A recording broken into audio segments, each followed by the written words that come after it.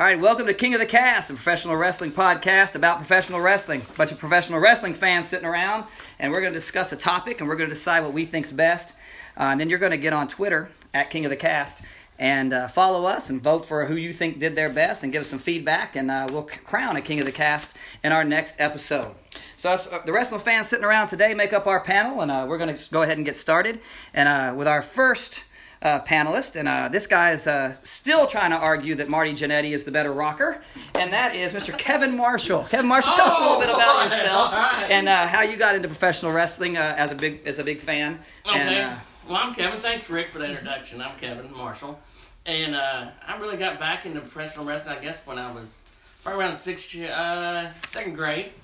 And when I was in second grade, we kept watching the Memphis wrestling down in the basement of my house, and me and my brother used to wrestle each other and jumping off the poles and, doing pile drivers on each other, and then our mother would holler, of course.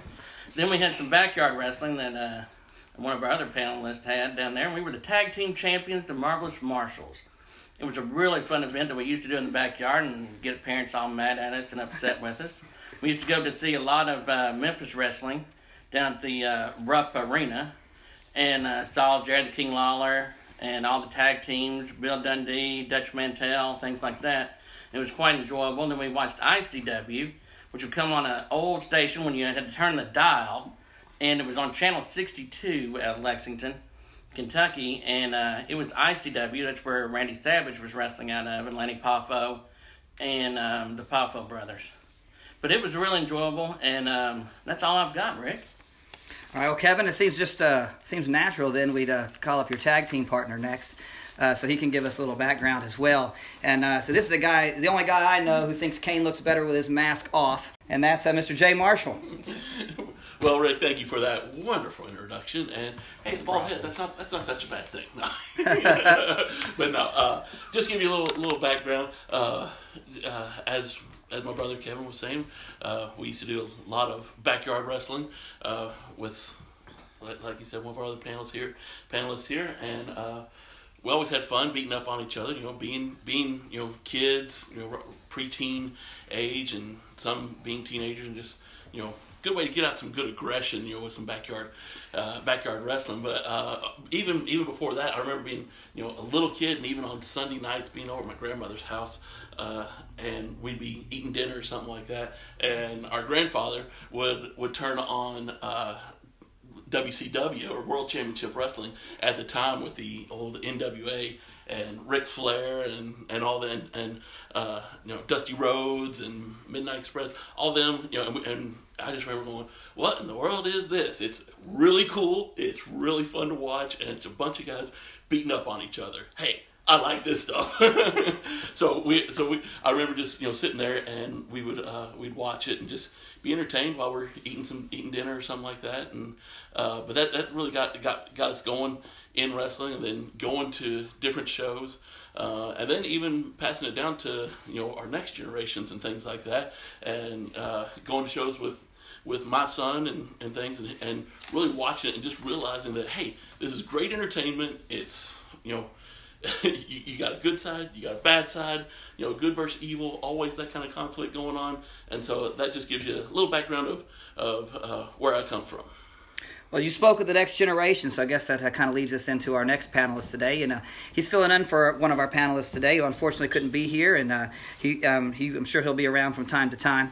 And this is a guy who's still trying to figure out what he's going to do when Hulkamania runs wild on him, and that is Mr. Michael Marshall, and he's going to give us a little background and why he's a big wrestling fan.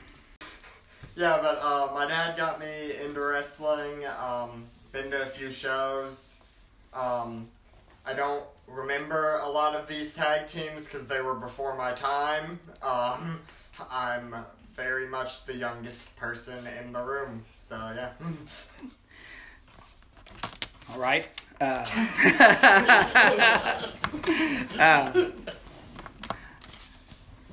So, you good? Good. You're good? All right. Good. You're I'm good. just saluting Michael. Salute to you, Michael. Well, there is a thing called the WWE Network, and I think you've had it for a while, Michael. You can always go back and look at as much of these old wrestlers as you want. Good But old days. you know, the good old days of wrestling. That's okay. But anyway, I won't pick on you too much. Next up, we have a guy who I think is a scholar of professional wrestling, and I always have enjoyed our discussions about the sport and about the history of it, and about the just how important it has been to us as we've grown up, and the impact that it just has in a way that a lot of people just don't understand sometimes, but people who do understand it really get it. And that's our own brother Love, Mr. Greg Hereford. Tell us a little bit about your background and why professional wrestling has meant something to you. I appreciate opportunity, Rick. When you put this together and asked me, I really was excited just for opportunity to get to talk about something that is really enjoyable. I'm reaching the point in my life where I'm kind of getting nostalgic and thinking back about some really good memories. And at the time I grew up in the late 70s, I would have been probably 7, 8, 9 years old. Saturday mornings were getting up watching cartoons, which were great. And then there were sporting events or things in the afternoon. But at 12 o'clock here in this area was a wrestling show. And it was from Memphis. And it was Jerry Jarrett's group that promoted. And Kevin and Jason watched that as well, as they have mentioned. And it was just the most interesting, fascinating. It was a time where, you just didn't see. Now, today you see people that walk around and look like that and talk like that just on the street. But in 1978, 1979, you didn't meet people like that. They were interesting characters, and there were interesting stories being told, and good versus evil, and it wasn't so much the violence as it was just interesting, and I mean it was. I was just captivated by it. It was must-see TV at my house. Didn't know then that I was watching something that was a week later. That was being taped in Memphis Live, and then Jerry Jarrett would send it out to the towns in the territory, Louisville, Evansville, and Lexington. So we were watching something a week later. Know that. Yeah, we were behind, and we didn't know. But it didn't matter. 40 years later, And we loved it. And so I got to know Kevin and his younger brother Jason. We lived in the same neighborhood, and they've been great friends, lifelong friends, and they like this stuff too. And we talked about it, and we had our own. Oh, we came up with so many things. I mean, in our backyard, in my backyard primarily, and we made belts out of cardboard, championship belts. We cut them out, and we used duct tape for the silver, and we colored them. We ordered 3 wrestling masks from magazines, 2 Destroyer masks and a Dr. X mask, and I took a lot of bed sheets from my mom and stuff for capes. And found out things, Rick, that if you were going to be like one of the wrestlers and throw salt in somebody's eyes, it really burns. It really burns. And I got in big trouble on that. We had to rinse. My mom came out there, and we got the young man underneath the faucet in the kitchen. And it worked. And we would try things that they didn't have the thing. Kids, don't try this on TV. But we had more fun planning it, I think, and talking about it. And we would mimic the guys and the things we saw on TV. Kevin and Jason were my main babyface tag team, the Marvelous Marshals, which was a take on the Fabulous Ones, Steve Keirn and Stan Lane. Man, and there's somewhere, guys, Kevin and Jay, if I can find it, an audio recording we did from about 1985 or something. I wish I could find that. But if we'd ever had a video camera, none of us would probably ever gotten jobs in about 3 or 4 state area, because they'd say, you're crazy kids. But we just absolutely, we enjoyed it. And, it was a lot of fun. I mean, nobody got seriously hurt. And I think, it's probably had a bigger effect on me. There's probably sometimes, as Rick kind of alluded to, I am a pastor now. And it'd be scary to know how much of maybe Handsome Jimmy or Jerry Lawler interviews comes out in the sermon and delivery style sometimes.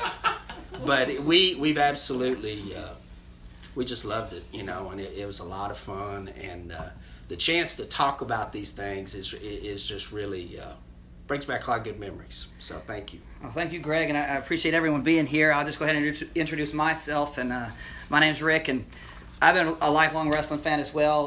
Probably what got me into professional wrestling originally was my grandfather.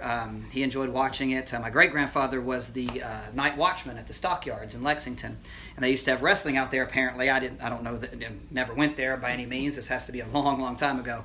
But my grandfather would know of the wrestlers from around this area, and in particular the like Randy Savage or the Poffos.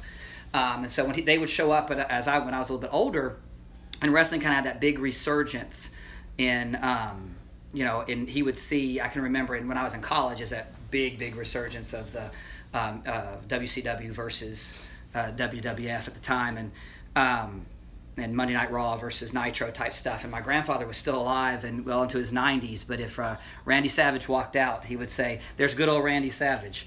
So he still could, still recognize him to that day, and then he'd tell me stories about the stockyards. But and just like you all, I didn't grow up around here, though, so I ended up growing up in Lake City, Florida, and I lived in some apartment complexes, and one of them named Verndale.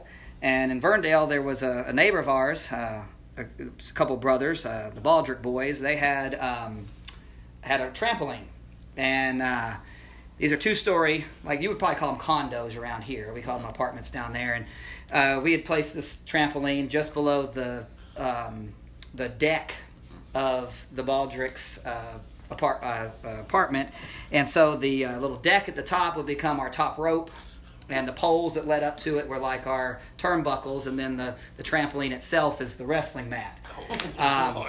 And so there were about 4 or 5 boys around that would get together and try to imitate the things we'd seen on TV. And at that time, it was mostly probably 80s WWF stuff. So you're arguing over if you're going to get to be the Ultimate Warrior, or if you're going to get to be who's going to be Hulk Hogan that day, or whatever. And so we'd imitate a lot of that stuff. And I too was a tag team wrestler during that time. It's funny how I guess that's what we end up talking about today, and that's probably why. And tag team wrestling was so big. And my tag team partner was a dashing DJ. And I was, ravishing Rick. I guess we weren't quite as creative as you all with actual new names. So we would just steal names off of the guys we saw on TV. But that tag team came to a bitter end when I got DJ into a really good full Nelson one time that lasted probably about 45 minutes.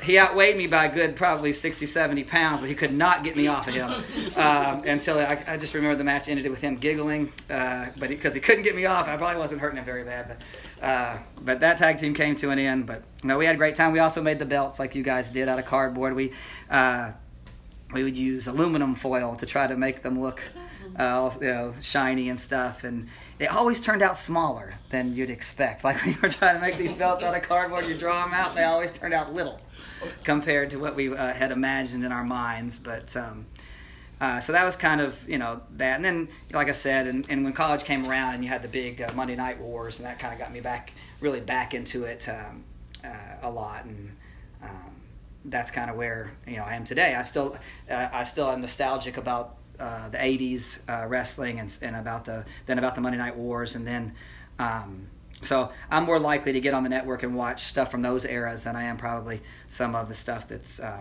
since then. But I do still keep up with it, and I try to stay in the know.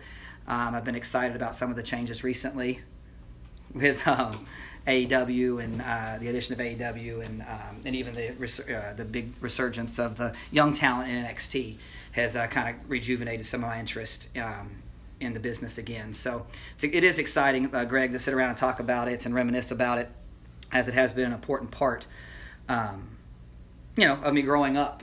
When people hear you're, from Kentucky and a wrestling fan and things like that, they might have their perceptions, but we're, who cares at this point? At this point, I don't care. At this point, I love to talk about it, and I love that we all have knowledge of it, and that it's been a part of of what of us, throughout the years. So today, what we're going to be talking about, the topic that's been chosen for this episode is tag teams. And so we're going to each kind of give our idea of who we think the greatest tag team of all time is. And the point here isn't to really argue about it. It's kind of to give our opinion of who is the best tag team, and have a little bit of a discussion, and maybe a little bit of disagreement here and there, but more so just kind of give our thoughts on the topic, and then we'll leave it up to the internet itself to give us who they think did the not just the best job of proving it, but maybe swayed some people into thinking that tag team was maybe a little better than they remember, or vice versa. I got to pause for a second here and think about what I was going to do next. Sorry for throwing you off there with that No, picture that's all right. of No, me. that was a great picture. That's actually me. Now, which mask is that? That's one of the Destroyer masks, yeah, 'cause it's, and that's, you can't see it. It's a black and white, but that's one of the belts on your one shoulder. of the- yeah. Nice. Yeah, that's probably 1983 or 84. I don't think there's any. Hopefully, there's no video of our wrestling. Since technically, by rule, I was not allowed on the trampoline, much less to be jumping off the balcony onto it, and eventually off the balcony onto the trampoline into a 2-foot swimming pool.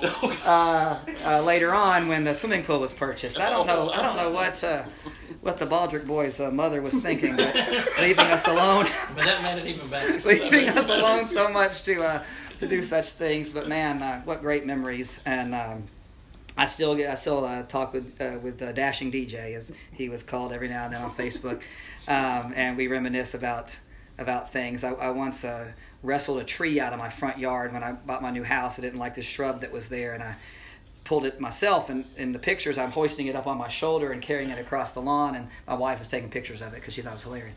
And DJ texted back, that reminds me of old times, because we used to literally tackle each other into a bush as part of the matches, like stand in front of this big bush, and then the other person tackle the person into the bush to break our fall. But it's just tree wrestling never really caught on, but I've heard of tree huggers, but it's probably a different demographic. Anyway, so each person's going to get a chance to talk about their tag team and kind of give us the reason why they think they're the best. So, Mr. Greg, why don't you start us off and tell us who you think the greatest tag team of all time is? Well, I kind of went back to my roots, and this is not a team that I really, honestly, particularly liked a lot, but the longevity of it and what they've done impresses me. And so I'm going with Ricky Morton and Robert Gibson, the Rock and Roll Express. And here's what I put. How do you measure success in the pro wrestling business? I don't know. I've never been involved with it officially. I just kind of enjoyed it. I think you got belts and championships would be one. Number two, I think drawing big houses and making money. It's a business. It would be something. Number three, respect, love from the fans, fellow wrestlers, and others in the business. And four, impact and longevity. And I think when you put all those down, you can check off each one of those with the Rock and Roll Express. Belts, championships, I don't know if I want to go through all this, but everywhere they went, they held titles. In Memphis, they were 2-time AWA Southern Tag Champs, 1-time CWA Tag Champs, 1-time CWA World Tag Champs. In Mid-South, they were 3-time Tag Champs. Crockett Mid-Atlantic, they were some version of the NWA World Tag Team Champions several times. And they're the current ones, which is a whole nother issue there. Smoky Mountain, they were Smoky Mountain Tag Champs 10 times. And then a whole bunch of stuff that I don't know, but I saw listed that Appalachian Mountain Tag Champs, All-Star Wrestling, Classic Pro Wrestling, Golden Corner Wrestling, NWA Southwest, NWA Wildside, heaven forbid what that is, Pro Wrestling Alliance, Pro Wrestling Elite, Traditional Championship Wrestling, Ultimate Championship Wrestling, and Viral Pro Wrestling and World Organization of Wrestling Tag Champs. They've held belts everywhere. There was no guarantee contracts in those days, so you got paid for the fannies you put in seats. And in 1984, a lot of people said that influx of new talent saved Bill Watson Mid-South. They drew huge crowds. They would do big crowds in the New Orleans Superdome, where we just had the college football national title last week. And it was at a big card there that Jimmy Crockett came in from the Carolinas. On the recommendation of Ric Flair, he said, you got to check these guys out. And he did, and he was impressed, and he offered them a contract, and they left from Mid-South, being very successful, to head to the Carolinas. And the crowds in the Mid-Atlantic area at that time, it was kind of like where Jim Crockett Promotions had not purchased time on the Superstation, and to where that started to become WCW, but it was shortly after that. But they just drew big crowds in the Mid-Atlantic. There is a YouTube video. If you type in Rock and Roll Express in their prime, this gentleman, and I'm sorry I failed to mention his name, but he deserves a lot of credit. He put together a little video and said, if you weren't alive, you never knew the impact. And he said, when that music came on, like, well, listen, everybody, let me tell you about the rock and roll. I mean, the roof went off. And it really is. You watch this video, and, the people are just, like, in a frenzy. And they're up against two guys in Paul Jones's army, the Barbarian and T-Joe Khan, the place is hopping. It's not a huge place, but it's hopping. But they would match up against the Four Horsemen, Russian team, whether it be Crusher Khrushchev or the Koloffs, and of course their greatest rivals, Jim Cornette and the Midnight Express, would follow them there. And people just never got tired of that matchup. So they set the bar real high. Respect and love from the fans, fellow wrestlers, etc. Man, in the summer of 1986, they did a Super Summer Sizzler tour with the Rock and Roll Express. Ricky even recorded a record, Boogie Woogie Dance Hall. I'm not going to sing that for you, but they had a fan club. And I saw a very funny video narrated by Tony Schiavone, which is awesome. Like, fans, you can have this for $19.95. Join the Rock and Roll Express fan club. You can get a life-size poster of Ricky and Robert. You get 4 newsletters a year. And you get your own membership card plus the hottest new single, Boogie Woogie Dance Hall by Ricky Morton. That's true. $19.95, and you write to this in Charlotte, North Carolina. They had contests, guys. I didn't remember this. They had Rock and Roll Express lookalike. Win a date. You could win a date with the Rock and Roll Express. And they were so, I guess, I don't want to sound real trendy, but they were just so over. They were just like rock stars, They really were. So the love for the fans has always been there. Other wrestlers, they're easy to work with. They'll do a great match. The term, sell like Ricky Morton, that, and Ricky would sell. And I watched an old Memphis video, YouTube, from the late 70s. Ricky couldn't have been in the business for just a couple years. And it was great. He was taking some bumps, and he just wasn't laying there like a stiff. He was selling it, and Ricky just knows what he's doing. And Robert does as well. And I think they're just loved. And I think that's important because they're there. It's not only about the winning, it's just doing this together, making sure nobody seriously gets hurt because there's no guarantees, there's no insurance. Probably back in those days. Their awards, they were the Pro Wrestling Illustrated Tag Team of the Year, 1986. They were voted into the NWA Hall of Fame in 2006. Of course, they were all over the NWA. Wrestling Observer Newsletter Hall of Fame in 2014. And I think, even though I'm not admittedly a big WWE guy, the WWE Hall of Fame, I think we'll all say that is kind of the benchmark, if you can get there.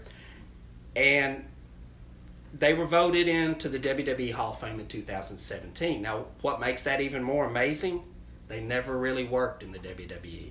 Just a short period, and I found I'm trying to remember and I found it was 1998 as part of an NWA type of angle managed by Jim Cornette. And they were just briefly. And we know how the boys in the Titan Tower feel about us Southerners as being just, well, I'm just a dub, I don't know what I'm going to do. And how Vince doesn't care for, the Southern.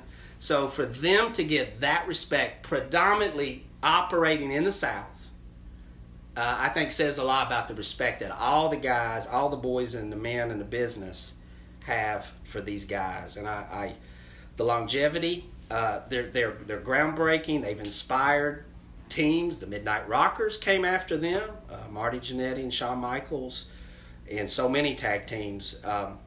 But they stand the test of time. Ricky and Robert are still believable, and they get a great reception.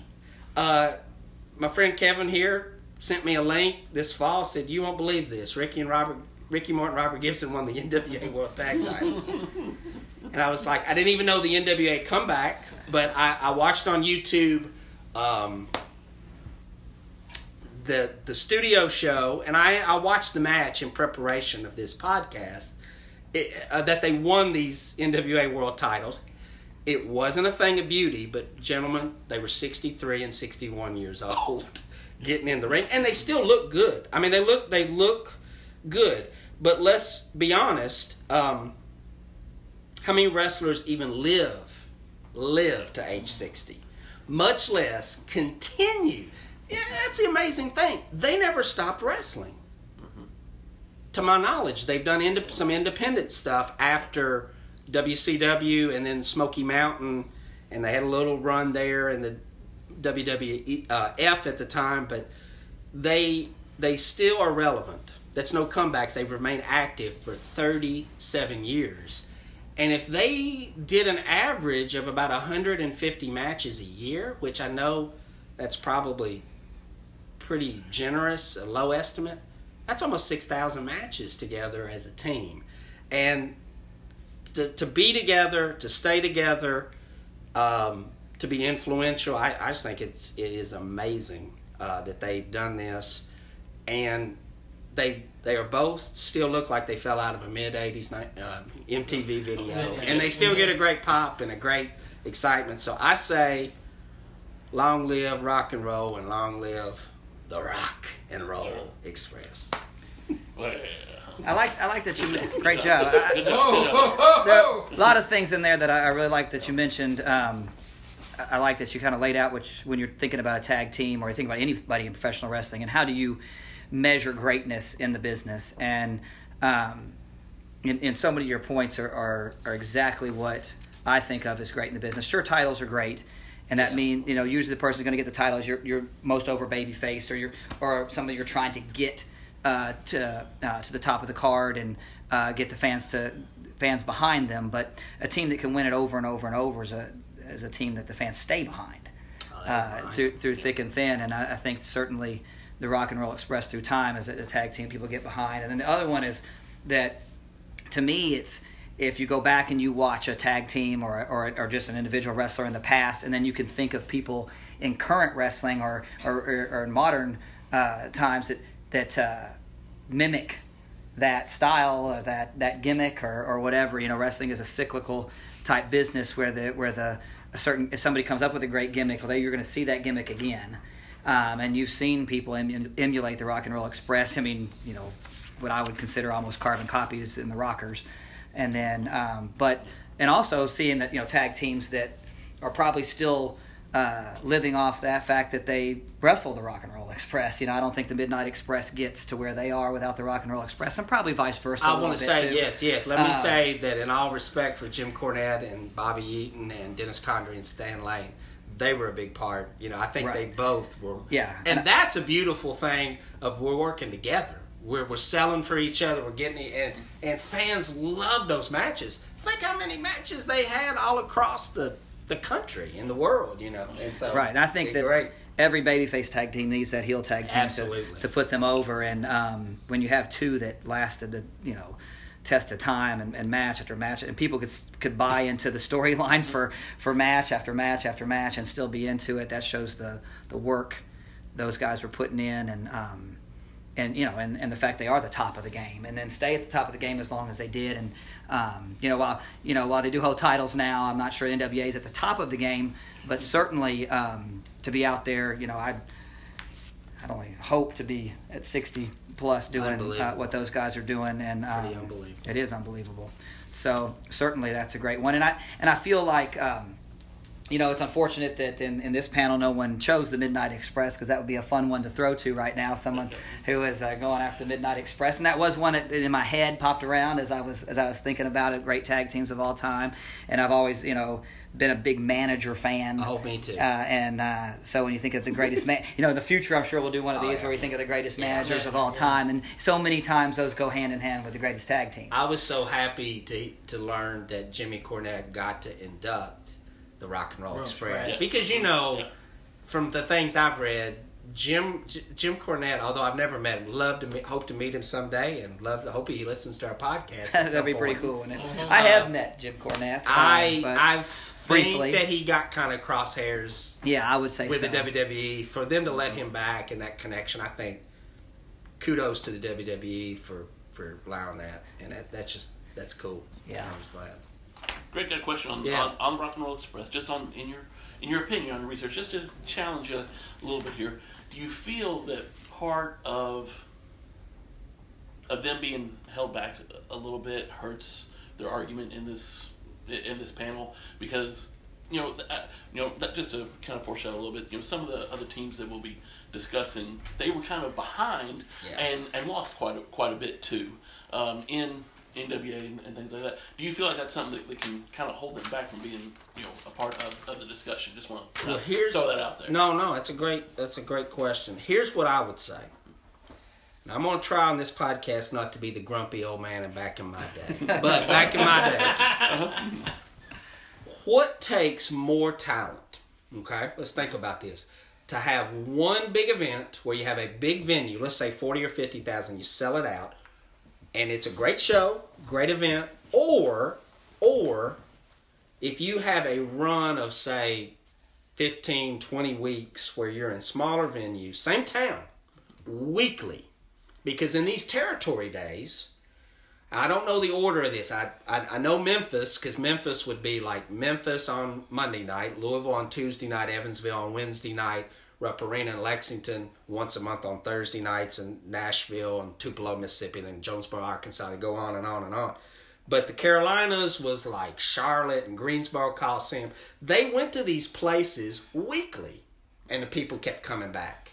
10, 15,000 people. And so to me that says consistently, because you're telling a story, they want to come back next week because man, we own the Rock and Roll, they almost won those belts, or they almost got that Cornette. And see, that to me takes the incredible amount of talent to keep them coming back consecutively. Robert Gibson said on one of these shoot interviews, and I apologize for not attributing it, I don't know if it was kayfabe commentaries or Hannibal. I apologize, and please don't sue me.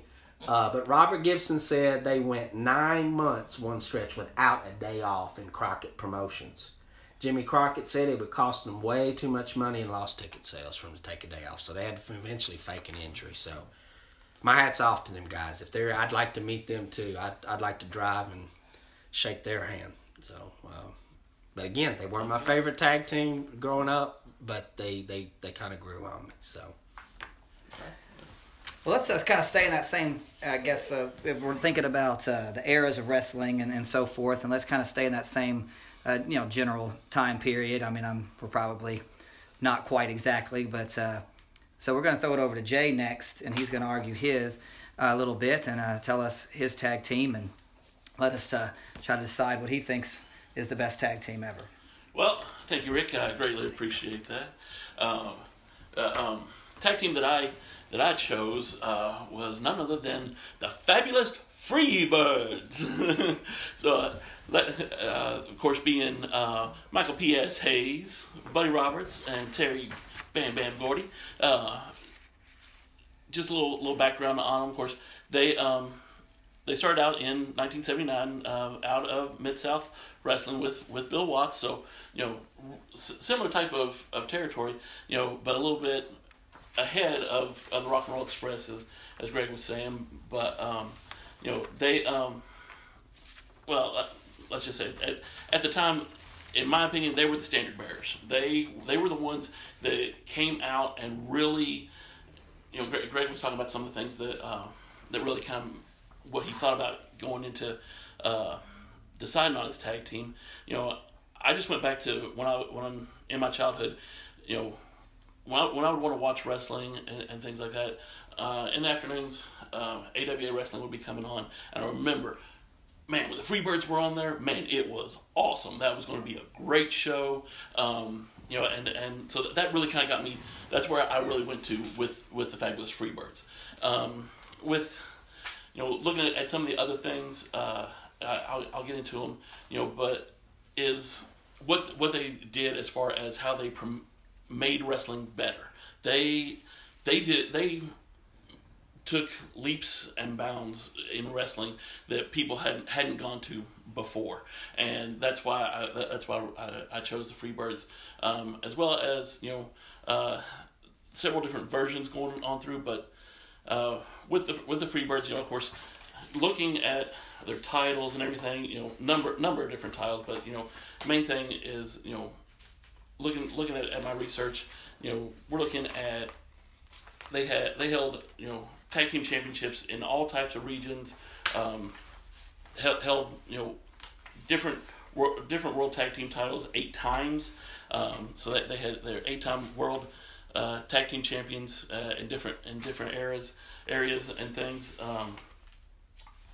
Even when Terry Gordy retired and Buddy Roberts retired, Michael P.S.Hayes even went on and ended up teaming with Jimmy Garvin, and that's when and had some success with them.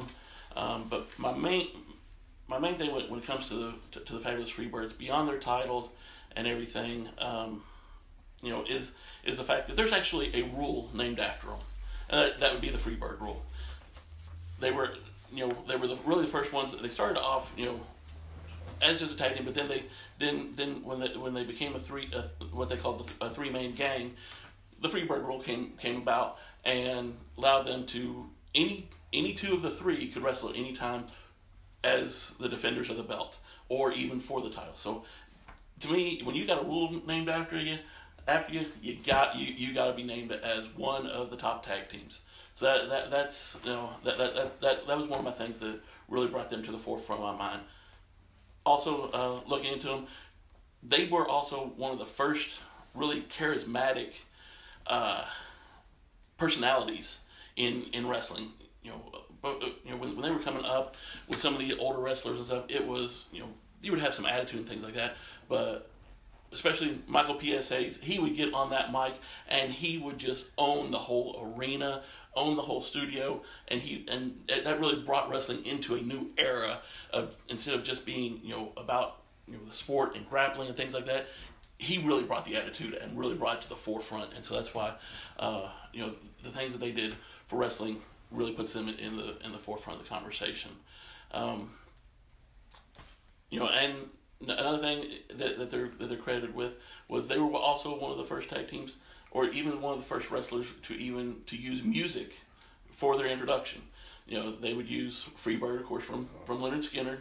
And so that was one of their entrance musics. But of course, later on, in around 1985, all the bands kind of wanted, had the copyrights and everything. So a lot of wrestlers couldn't use the actual songs. So they said, you know what? We're going to do something even better. And Michael P.S.Hayes records Bad Street, Atlanta, GA.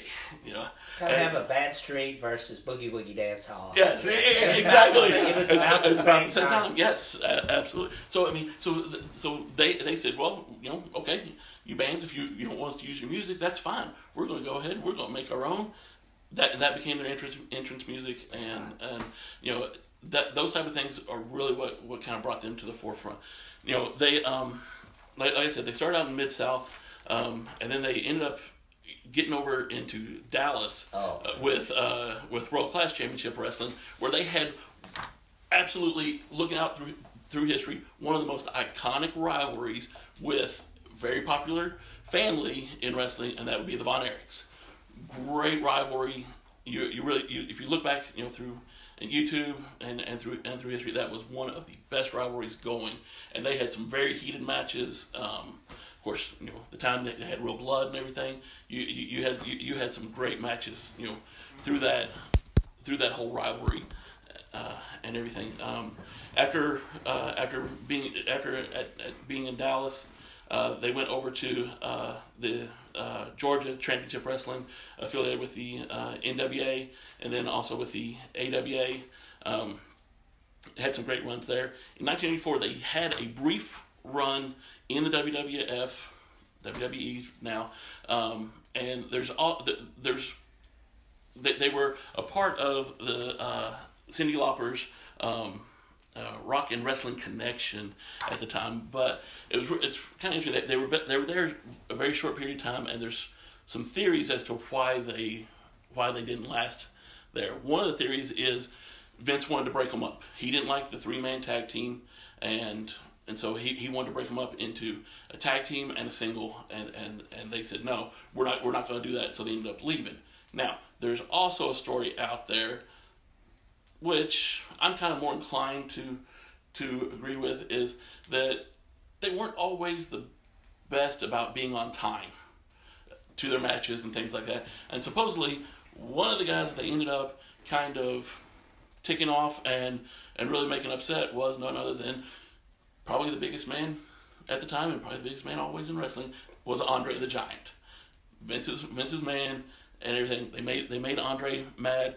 Andre ended up going to Vince and saying, "These guys got to go. They're not showing up. They're not doing the things they need to." And so there's a story about them out there that I'm sure you can find that I think that may have led to them not having such a great run in the WWF. They ended up going back going back down to WCW and having a run there. At the time, Gordy was looking to retire, and that's when Hayes got with Garvin, and they started to become the Fabulous Freebirds and really doing good there. Of course, they're inducted into the WWE Hall of Fame, which, like Greg said, is one of the standard bearers, and everything. But my main thing when it comes to them is the fact that there's the Freebird rule, their titles. And I'll also mention not only just the tag team titles. At the time, there was also 6-man titles, and then the fact that they were one of the first ones to use music, and the fact that they did also have some battles with Road Warriors and things with a few times, and so those were always good matches. But their rivalry with the Von Erichs is historically one of the best in wrestling, and that's why I put it out there that the Freebirds are the best tag team in history. Anybody have any questions for Jay over here about these Freebirds? I mean, I would like to. I was when I was doing my research and stuff, I started thinking, is a 3-man tag team really a tag team, or is that a faction?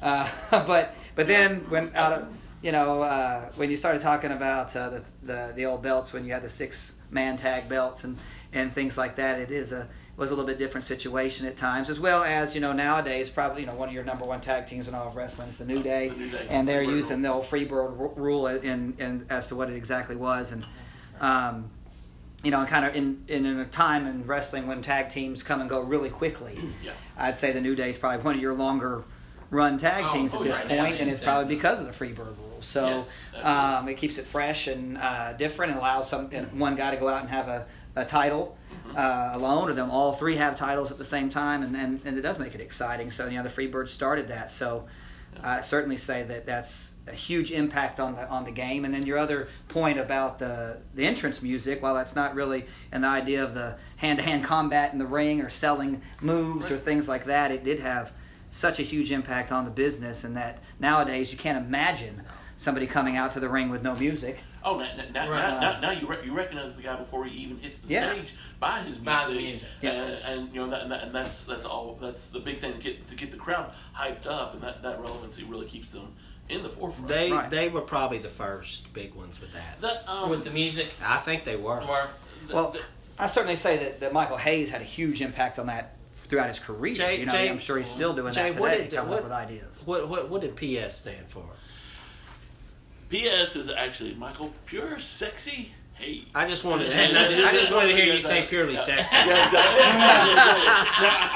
Now, I will say there were some other people that were credited with using music before, but before the Freebirds. Really? That would be Gorgeous George. Okay. He used Pop and Circumstance, and then also Kendo Nagasaki. Nagasaki? Nagasaki, yeah. He passed away last week. Yeah, had Kendo's theme, and so those are two of the one, and also Big Daddy's "We Shall Not Be Moved," something like that. So those were some of the that were. He was England. Big Daddy was UK. So I think here, man, you got it. Yeah. So those were three that are credited with using music before the Freebirds, but the Freebirds using Freebird as their interest song. They also used Georgia on My Mind sometimes, depending on where they were. So right before they recorded Bad Street. I also like that you mentioned like when in the WWF in the 80s, and they made their little run there with the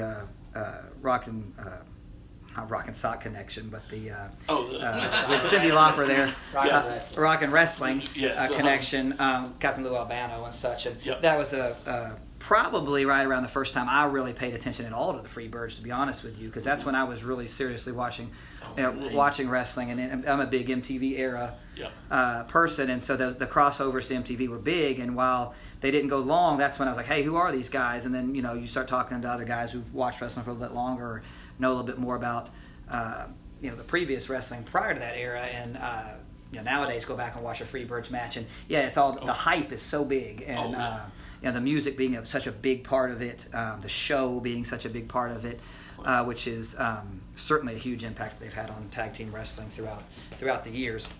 I think I'll go next if we're going to kind of tend to go in like the time periods of wrestling and knowing who you guys are talking about.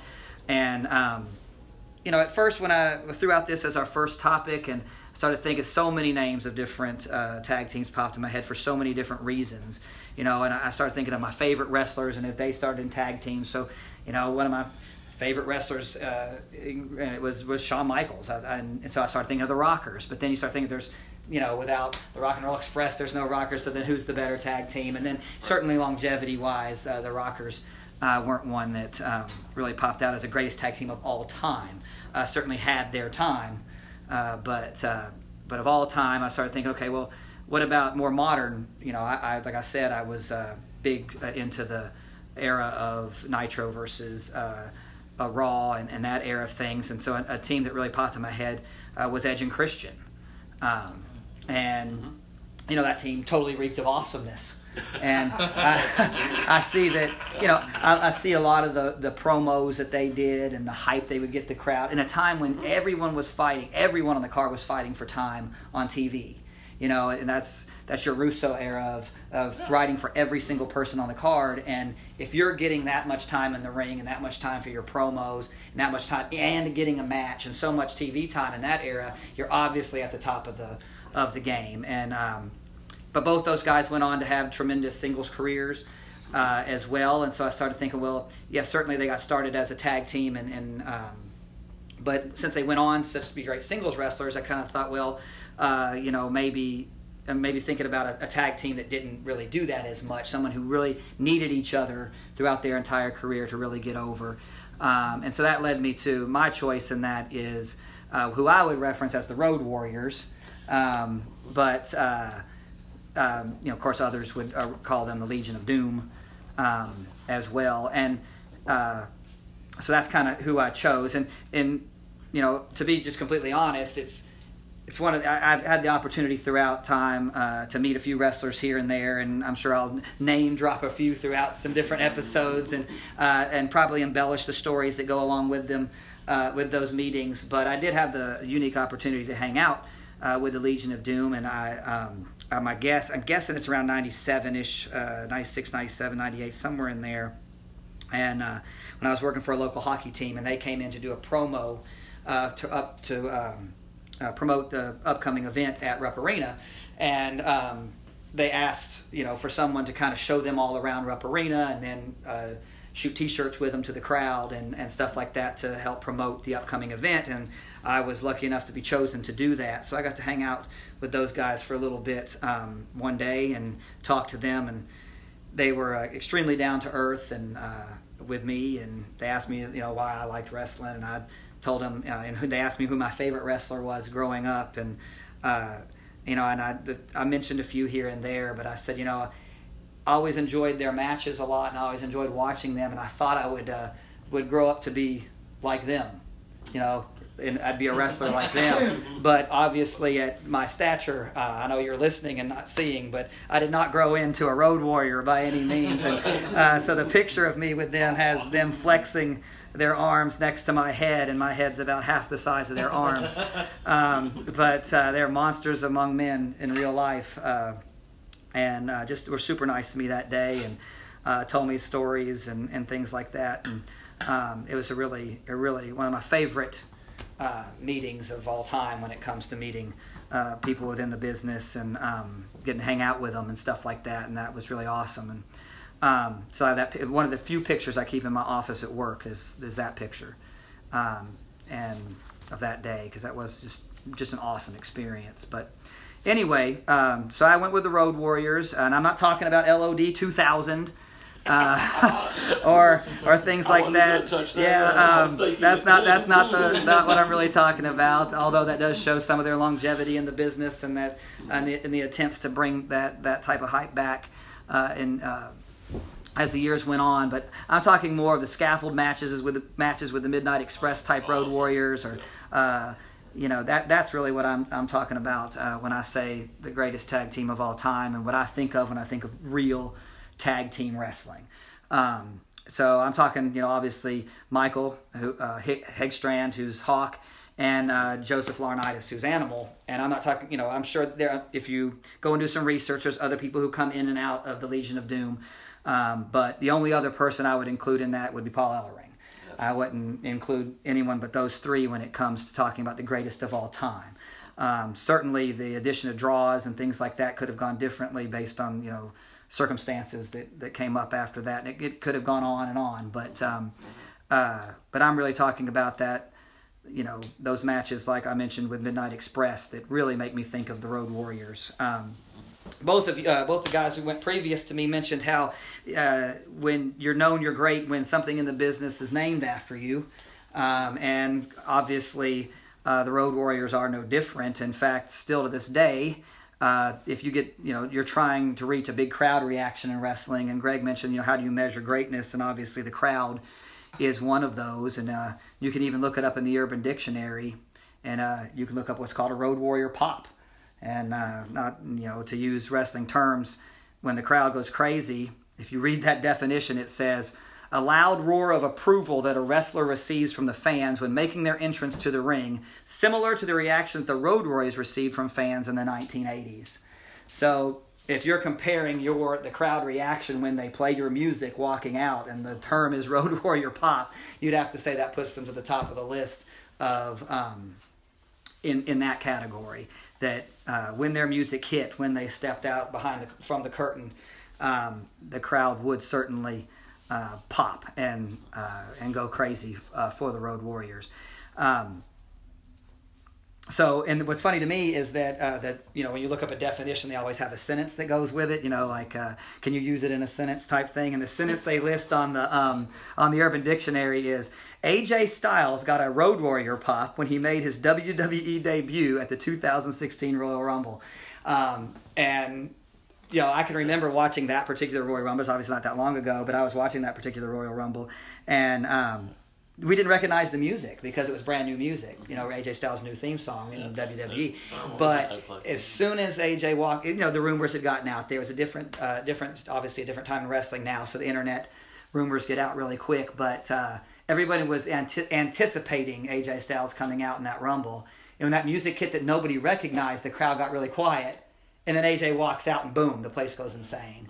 And if that's a huge arena on a huge stage, and so if that's the crowd reaction is called a Road Warrior pop, I think obviously guys in the business know that the Road Warriors were over when it came to being to the crowd.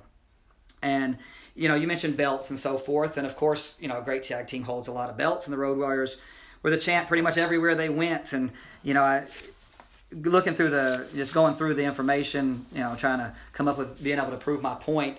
There were titles, obviously, that I didn't remember that they held, but they held in All Japan Wrestling. They were the NWA International Tag Team Champions one time. They're the AWA World Tag Team Champions one time.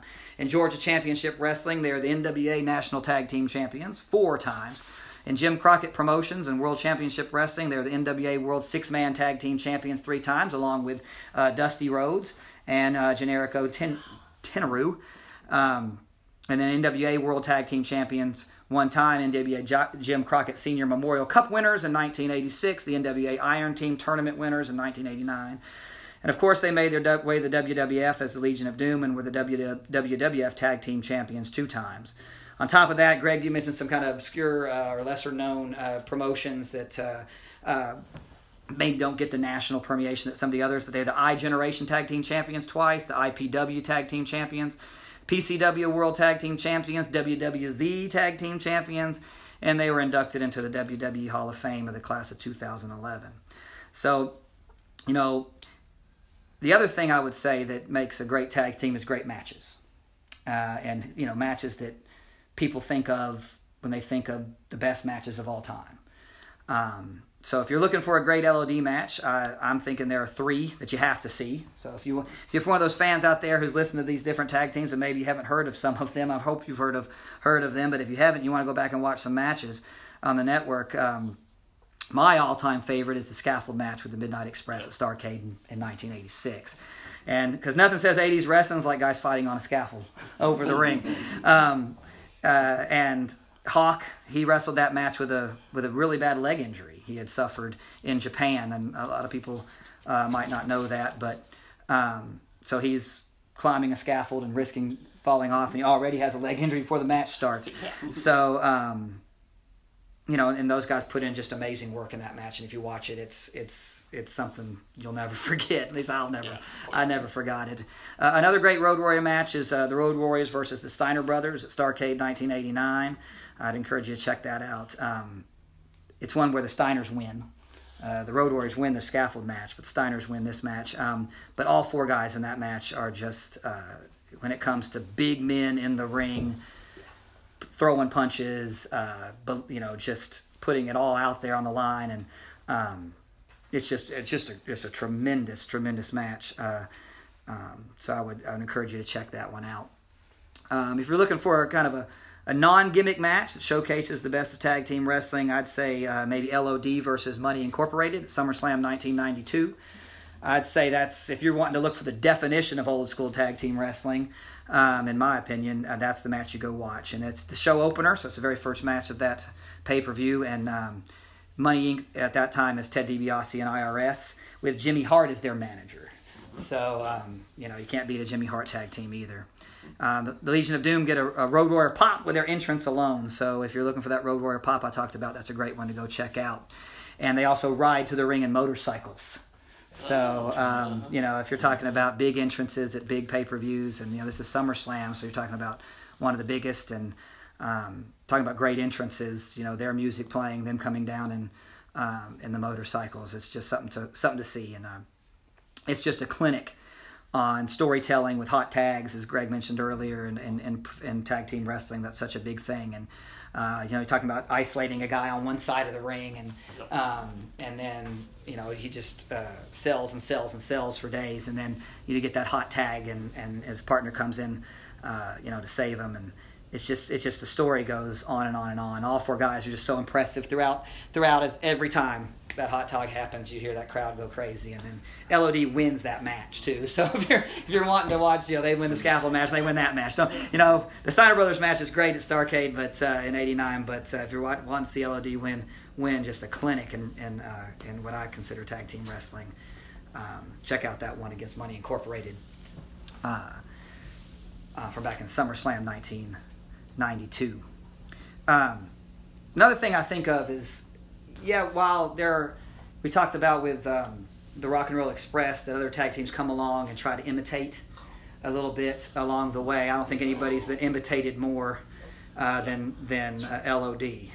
The Road Warriors gimmick is something that was a bit different at the time, and then as teams come along and they try to recreate that, and there's different stories that differ about probably the most famous team, and that'd be Demolition, that people would consider kind of an attempted recreation of the Road absolutely. Warriors. The old stories being that Vince couldn't get the Road Warriors, so he made his own, and things like that. And certainly Demolition, if you go back and watch some of their matches, they were solid too at times. Man, they put on some really good matches of that style of tag team wrestling. But most people agree that they are a knockoff version of the Road Warriors. And I don't want to take anything away from Demolition. Certainly somebody could have chosen them for this and probably done a pretty good job of selling it in some way based on their match quality. And the ability to probably the best attempted recreation of the Road Warriors for sure throughout the time. But the Ascension isn't the best recreation? No, that's exactly what I have written down right now. Obviously the Ascension being a pretty solid attempted recreation that didn't get over quite as well. Although if you were to go back and watch NXT, they were over pretty well in NXT. It just didn't translate to the main card, and people pretty quickly saw them as an attempted recreation of LOD and didn't like it. But even more current than that, the addition of Paul Ellering to the AOP was, in my opinion, an attempt to take two really big, strong guys and put them over as a tag team unit with Paul Ellering, which would be in my opinion, an attempt to capitalize on the success of the Road Warriors as well. So. I did look it up. I did actually look it up. I realized now that I met them in 1998, I believe. Looking at pictures and stuff is when I met them. And unfortunately, Hawk would unfortunately leave us soon after that, and which obviously put Animal out there to work with other people and try to keep the LOD name going for a few years here and there. But to me, the Road Warriors are Hawk and Animal and Paul Ellering, and without one of them, you don't have the true Road Warriors. So I'll be honest, a little bit of sentimental there by getting to meet them and things like that, and them being so nice. The other wrestlers have been tremendously nice to me as well. I could have picked the Nasty Boys, and that are based just on that alone if I wanted to, but I enjoy that style of wrestling, so the Nasty Boys are another the team that I enjoyed watching. But when it comes to just the true impact on tag team wrestling, I truly feel that Hawk and Animal, Paul Ellering, and what I call the Road Warriors are certainly the top of that. Tell me I'm wrong. Rick, I'd say Road Warriors. They were always one of my favorites growing up and everything, and you always knew. When you had was it Hawk that did the what a rush? Yeah. You knew them coming out from behind that curtain was just like you said, the Road Warrior pop. It was amazing, and the fact that they used a lot heavier music. They used like I said, that was Iron Man as their first entrance, and then kept going on from there. So it really gave you an intimidating factor when they came out from behind there. So they definitely has to be right there at the top. The only thing that I've got against the Road Warriors, and they check off everything, and in big way. I think they're probably nobody duplicated, imitated as much. I saw a few things. Now, this may have changed as they got older, but when they started, they were hard to wrestle with because they were, what's the word, stiff? Yeah. They were pretty stiff. And again, I watch a lot of old Memphis wrestling. Steve Keirn and Stan Lane said when they went to the AWA, the Hawk and Animal did not want to sell or put them over at all. So maybe they got a little bit easier to work with. I don't know, because I didn't follow their career a lot, probably into the 90s, but in the 80s, they could really, because those guys could really, they wanted to, they could hurt somebody. Right, and I think I don't know if they got better at it or not. Yeah, and I can see that, especially the style of wrestling that they used was pretty smash mouth type style of wrestling.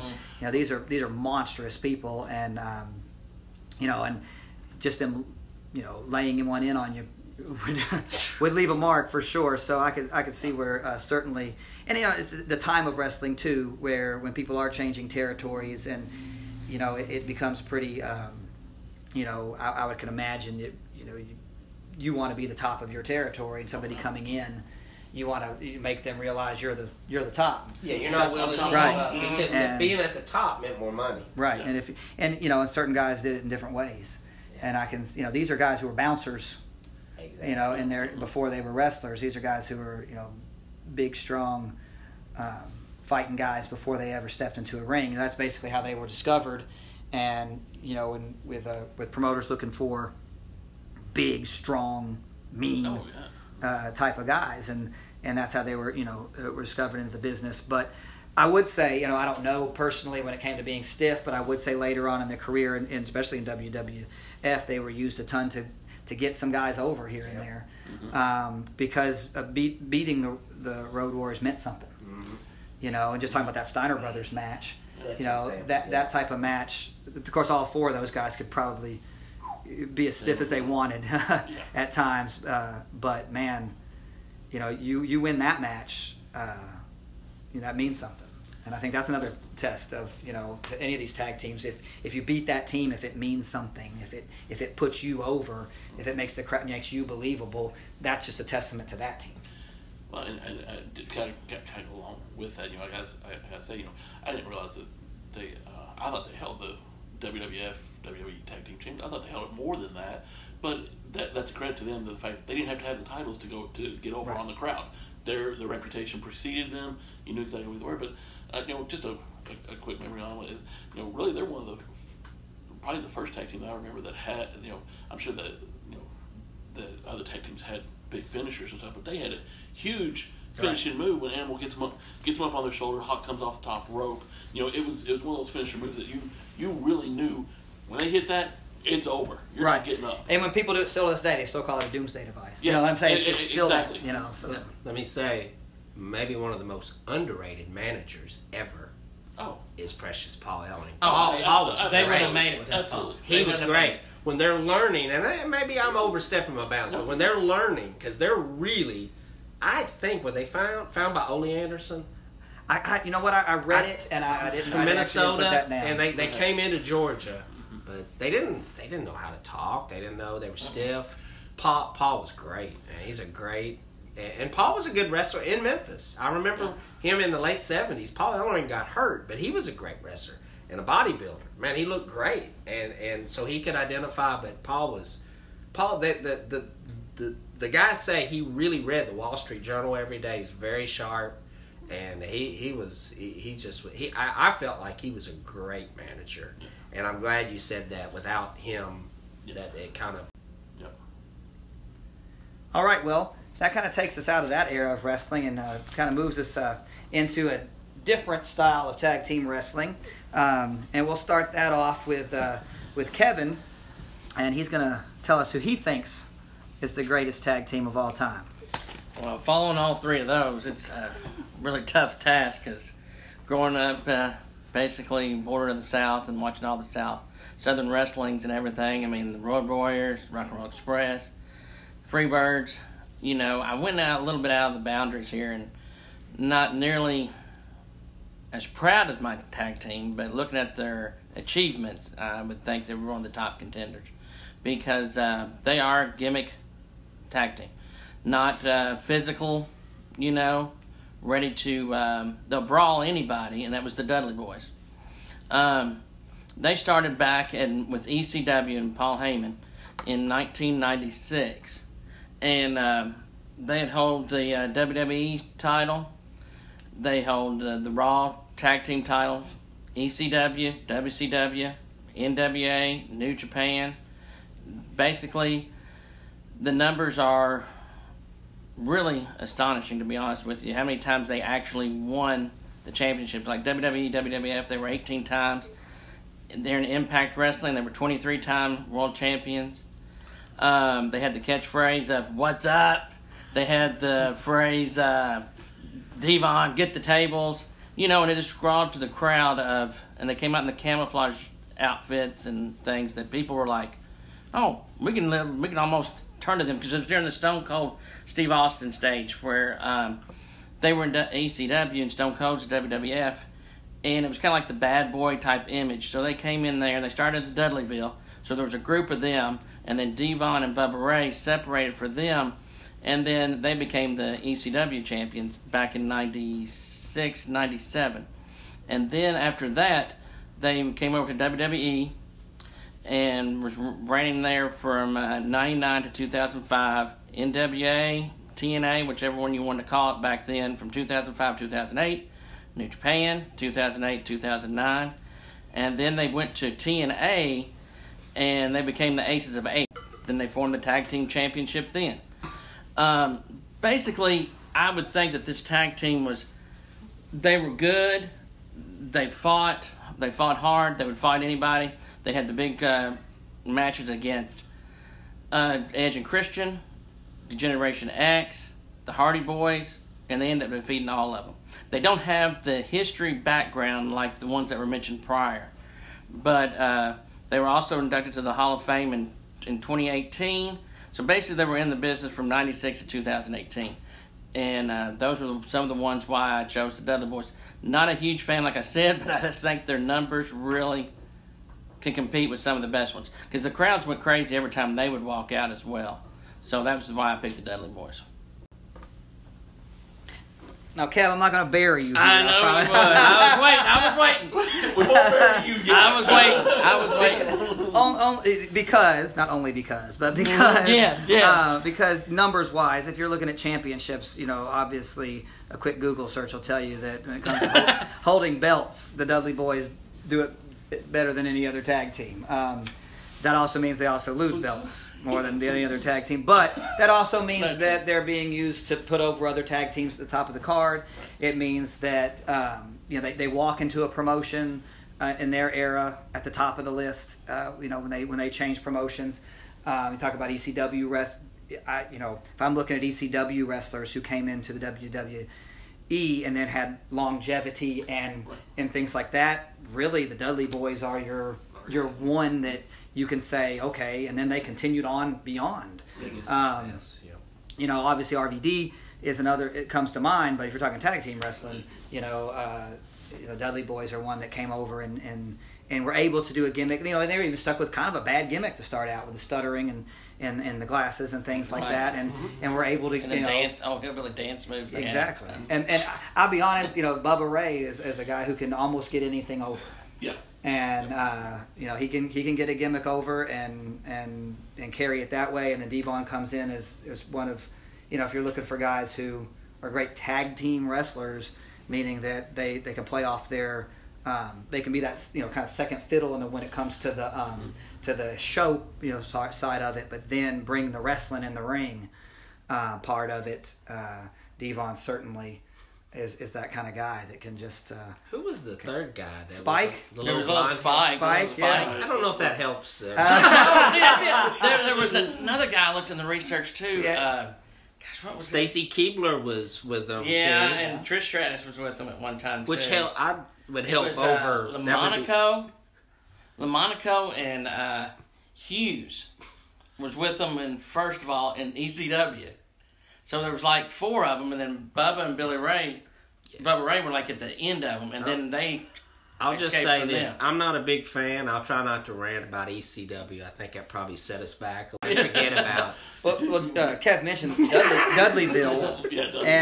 and one thing But to they're do. the most. You're right. Right. They're the most successful Right, and graduates. right, of and ECW. when you do something in ECW, like have a big group of people like Dudleyville, and then you just pull Move two on. people out Absolutely. and make them a tag team in another in the biggest federation, and they're able to get over for a long period of time. And then you even mentioned things like wrestling the Hardys or Edge and Christian, and while that is some of that ECW style as it blended into WWF at the time with the tables, ladders, and chairs matches and things like that.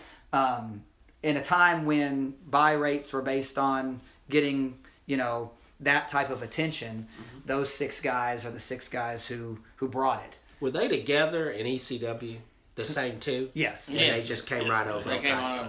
Right. And then Spike was with him there too. Spike was in Spike- ECW? Spike was in ECW. Well, that's too. another thing ECW given us. Thank you, ECW. One thing I will give the Dudleys, credit for is the fact that in true tag team style, similar to Rock and Roll Express, Road Warriors, and the Dudleys, really if you kind of look at it, on a tag team, if you separate them, how much success did they really have?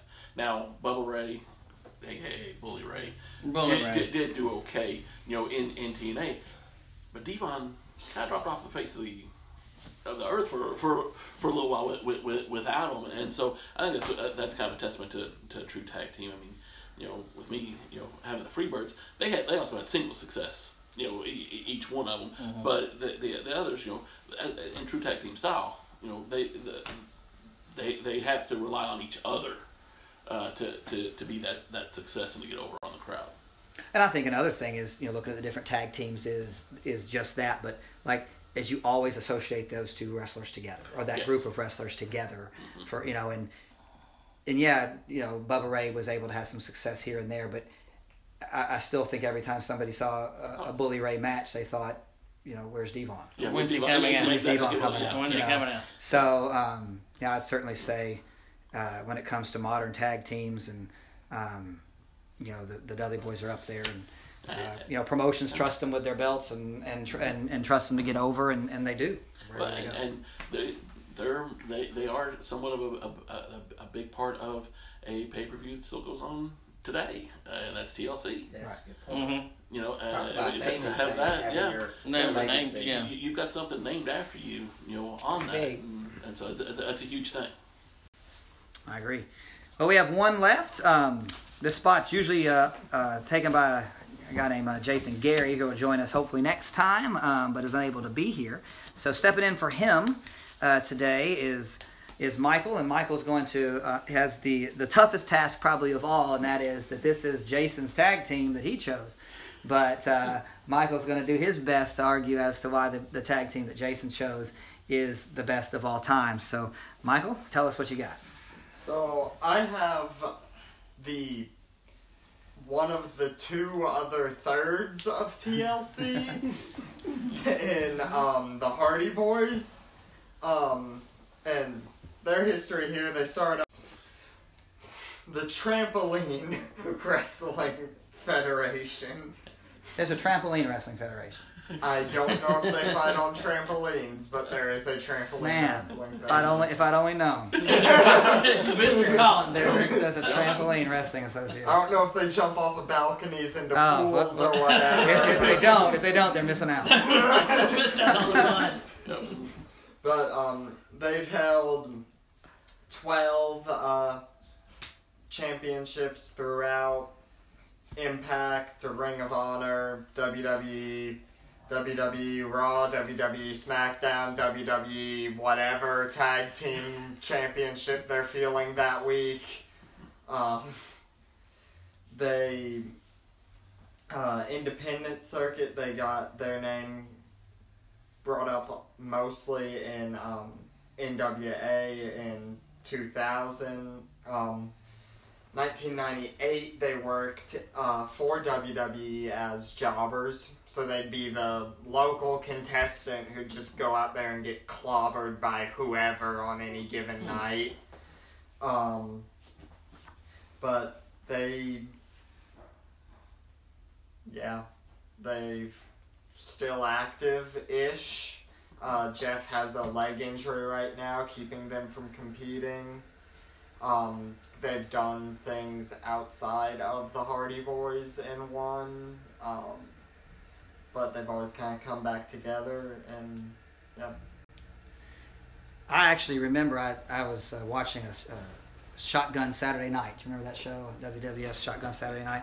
Is that on USA Network? Yeah, I can't remember. Was it? I thought it was on I thought it was a one that was syndicated. NBC. Yeah, I think NBC. I think it was syndicated. Late night. It was after It kind of tried to recreate Saturday night's main event. Right. Wasn't it? Yeah. Okay, that's what it was. In And a smaller venue. Yeah.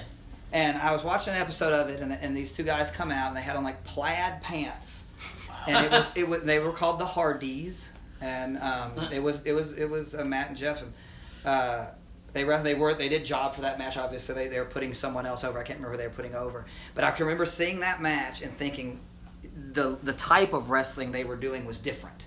You know, it was like, you know, like I mentioned Shawn Michaels before, it was like watching two Shawn Michaels. You know, instead of it being like, you know, a Shawn Michaels and then Jannetty coming in and doing, you know, his style, having two different styles of wrestling to make a tag team. It was, whoa, both these guys are flipping and flying and going, you know, 100%. And yeah, they put the other team over, probably, you know, a known team on that episode, but at the time. But then I wouldn't see them, you know, obviously again until they debuted later on the main card. And when they did, I could always think back to that match. So I was like, wait a second, I saw these guys, you know, in a match when they were unknown and just a random name, like you said, and you know, build them from wherever they are or whatnot. Do they still do that today? What? Do they still do that? Bring like locals in? Oh yeah, right now it's They still do. Yeah, Braun Strowman and people like that. All these guys that Braun Strowman beats up, you know, in these matches, or the AOP beats up in a squash type match, or guys from the local federation. But you can go back and find the same thing with AJ Styles in WWE. You can find matches where they've picked him up for a night or two, and he wrestles as a chance. Back before, like NXT, they would do that to have a guy come in and work because he was kind of known in the area. Hey, bring this guy in and have the guys watch him right there at you know, in the undercard against a big time wrestler, and can he hold his own? But that can be his tryout for him. Right, and that's what I saw with the Hardys on Shotgun that time, and it was a good match, and I remembered it. And then when they showed back up later on, and of course had huge success in the tag team ranks, and they get a huge, you know, you hear that music, the original Hardy Boys music come on, and everybody's head starts bobbing, and now hands go up, and you know, like you just know it, and you talk about, I mean, Swanton Bomb. People still do that same move. They call it a Swanton Bomb every time, you know. Exactly. And you think of Jeff Hardy when they do it, or and then, but this out of the tag teams we've talked about, when it comes to guys going out on their own and having success, the Hardys are certainly a tag team that have been able to do that. Oh yeah. You know, Jeff, all the ones we talked about. both have been pushed all the way to the top of the cards in different federations as singles wrestlers. Both have held major titles as singles wrestlers. Both have got, you know, Jeff probably sticks with a fairly similar gimmick to the Hardys, of course, with the addition of the face painting and things like that. Whereas Matt has put on, you know, changes into completely different characters and gets some. There's some. You think of Matt being trusted enough that they take WWE production to his house to film something, you know, that he's his ideas and to try to, you know, to get his other character over, and you know, that things like that just show you that I really feel like, you know, Matt is current wrestling has a pulse on what people want to see and the production style of it, and getting, you know, this to get people to believe in what I think of in wrestling is that character. Yeah. And man, if you can get a character like Logan Mac Hardy over, and people like you say want it to move from federation to federation in today's world of wrestling, I think you're really doing something. I don't know if I'd put them at the top of the list of all-time tag teams, and maybe some of that's because I think of them as also singles wrestlers. Right. So much, but that's just a tribute to them. And that's why I left Edge and Christian off my list, even though I think there's a good argument for them. And those are your three teams from TLC that in modern tag team history, everybody is looking for that type of. I think we could, you know, when I started thinking about tag teams we didn't list, is there, you know, I mentioned a couple of the ones that I thought of, like as the Midnight Express, or like every single one of us have mentioned the Midnight Express. Yeah. Fabulous one. But as I talk about the Steiner brothers, Yeah. I think of those guys, as being, maybe because Scott Steiner went on to such, big singles success later on that maybe that's kind of one of the reasons I shied away from them a bit. But man, I don't know if there's a better tag team wrestler than Rick Steiner. The Wild Samoans were good, and then you look at all the people that literally came from their family line. Yes. Right. Yeah. Oh, yeah. Definitely. I mean, they literally, Yeah. but the Wild Samoans Was. they were really a great tag team. Yeah. That goes even, back further into the 70s, but yeah, they were something. And Kev mentioned the Moondogs. I came across their name over and over and over as matches, as great tag team. Every time matches. you looked up, they were on there. They're on there. And They were one of those teams that they kind of helped get the other guys over, and Right. so that they didn't really ascend to the top because of the fact they were okay with who they were and just saying. Well, they had a big run. They were actually in the old WWF, Vince McMahon Sr. They had a big run there before they came to Memphis. Really? And I don't know if it was the same two, Randy Colley and Larry Latham. It was Randy Colley and Larry Latham, and Randy Colley just passed away just 2-3 weeks ago. Wow. And I don't remember who was Rex and who was Spot. Well, But they were really, really good and just did stuff everywhere, and like you that said. goes back to watching them when we were scared to death when they came out. Oh, yeah. Talking about the music. And they came out, and me and Greg were like, whoa, what we got going on here? And I didn't even put it together that Larry Latham was a part with the Honky Tonk Man of a team that I watched 2 or 3 years earlier. They had me believing that he really was some crazy guy roaming around in the swamp somewhere, He was part of the Blonde Bombers just a few years before that. I didn't recognize him.